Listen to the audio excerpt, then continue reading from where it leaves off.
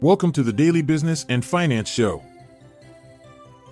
In today's episode, we delve into Warren Buffett's push for Citigroup CEO to continue bank overhaul, the Red Sea crisis shaking up the shipping industry more than the early pandemic, and how anti-obesity meds could broaden the market for weight loss surgery. We'll also discuss SolarEdge's workforce cut amidst sliding revenues and explore promising new ADHD drugs that could be a windfall for pharmaceutical companies. Stay tuned as we preview earnings week with big names like Tesla, Netflix, AT&T, Johnson & Johnson, and GE on deck. Plus, Cantor's top medtech pick for 2024 RCEL, along with bullish views on PACB, AXGN, and CERS. And finally, we'll look at what lies ahead in the Coinbase SEC lawsuit, as a decision is expected within 3 months according to analysts. Don't go away. There's much more to uncover after this short ad break.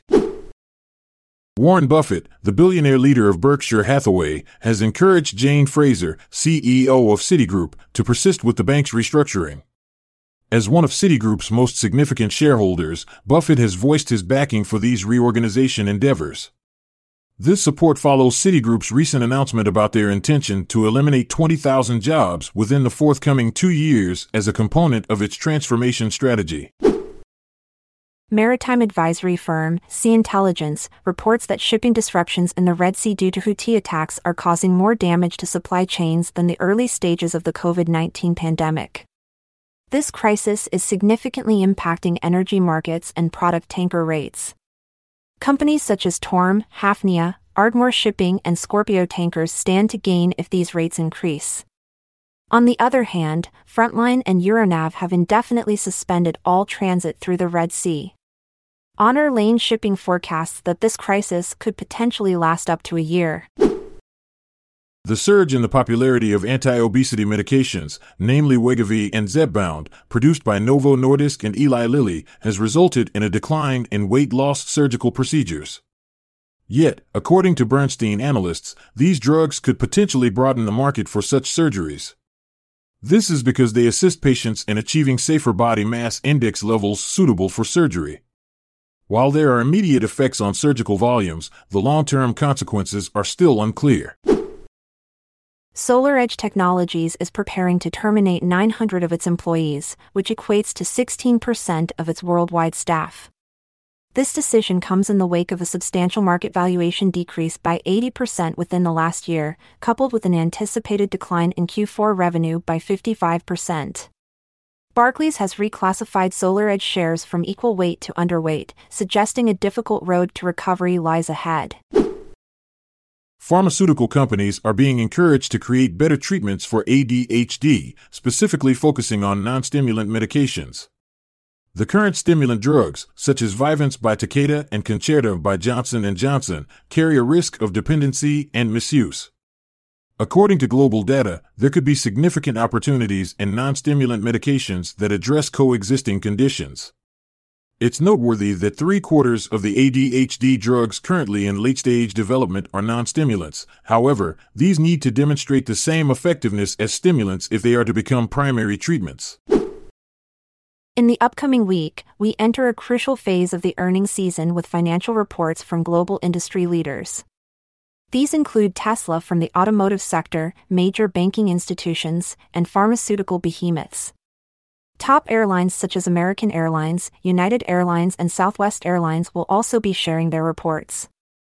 In addition to these, we'll hear from Netflix, a titan in the streaming industry, AT&T and Verizon, two telecom stalwarts, Visa and American Express, key players in payment processing, Baker Hughes and NextEra Energy representing energy sector firms. The semiconductor industry will be represented by ASML Holding, Lam Research, and Intel. 3 Million Company will provide insights into diversified tech, while RTX Corporation will represent aerospace expertise. Healthcare companies releasing their reports include Abbott Laboratories and Johnson & Johnson. Other significant names to look out for are Ericsson in telecommunications, Philip Morris in tobacco production, and investment giant Blackstone. Cantor Fitzgerald has selected Avita Medical as its foremost medtech choice for the year 2024. This decision is based on a projected growth rate of 64% and gross margins of 85%. The bank continues to hold a positive outlook for other companies such as Axogen, Ceres, Elutia, Exogen, NanoX, NeuroPace, Nyxoah, SI-Bone, and Pacific Biosciences. Cantor anticipates robust revenue growth for these firms in the upcoming years. This prediction is influenced by several factors like product launches and approvals from the Food and Drug Administration. Citi analyst Peter Christensen has stated that a decision regarding Coinbase's request to have the Securities and Exchange Commission lawsuit dismissed is anticipated within the next 3 months. The lawsuit accuses Coinbase of functioning as an unregistered securities broker, which could have a substantial effect on the company's future.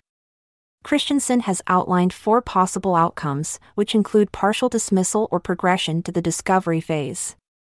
Furthermore, he has increased his price target for Coinbase from $90 to $151. That's it for today on the Daily Business and Finance Show. Keep investing in your knowledge. We'll be back tomorrow. Stay informed and stay prosperous. I'm Montgomery Jones. And I'm Amalia Dupre.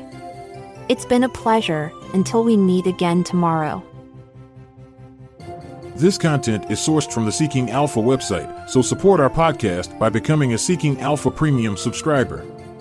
See the show notes page for links to sign up. This episode is produced by Classic Studios.